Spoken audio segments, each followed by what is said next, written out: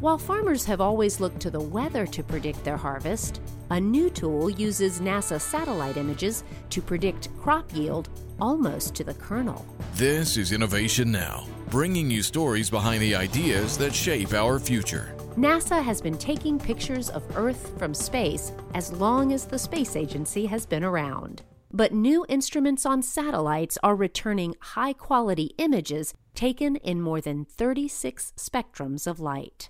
In 2013, NASA teamed up with Amazon Web Services to make sharing these images even easier, and TELUS Labs took advantage of that. By adding the dimension of space-based observations of global land cover and seasonal variability in growth over time, a team at TELUS Labs has been able to develop a crop prediction model that can predict agricultural yields within 1% of the actual bushels per acre.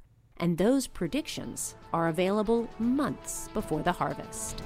TELUS Labs' crop prediction model is another example of how NASA spinoffs transform commercial products, bringing space technology down to Earth. For Innovation Now, I'm Jennifer Pollate. Innovation Now is produced by the National Institute of Aerospace through collaboration with NASA and is distributed by WHRV.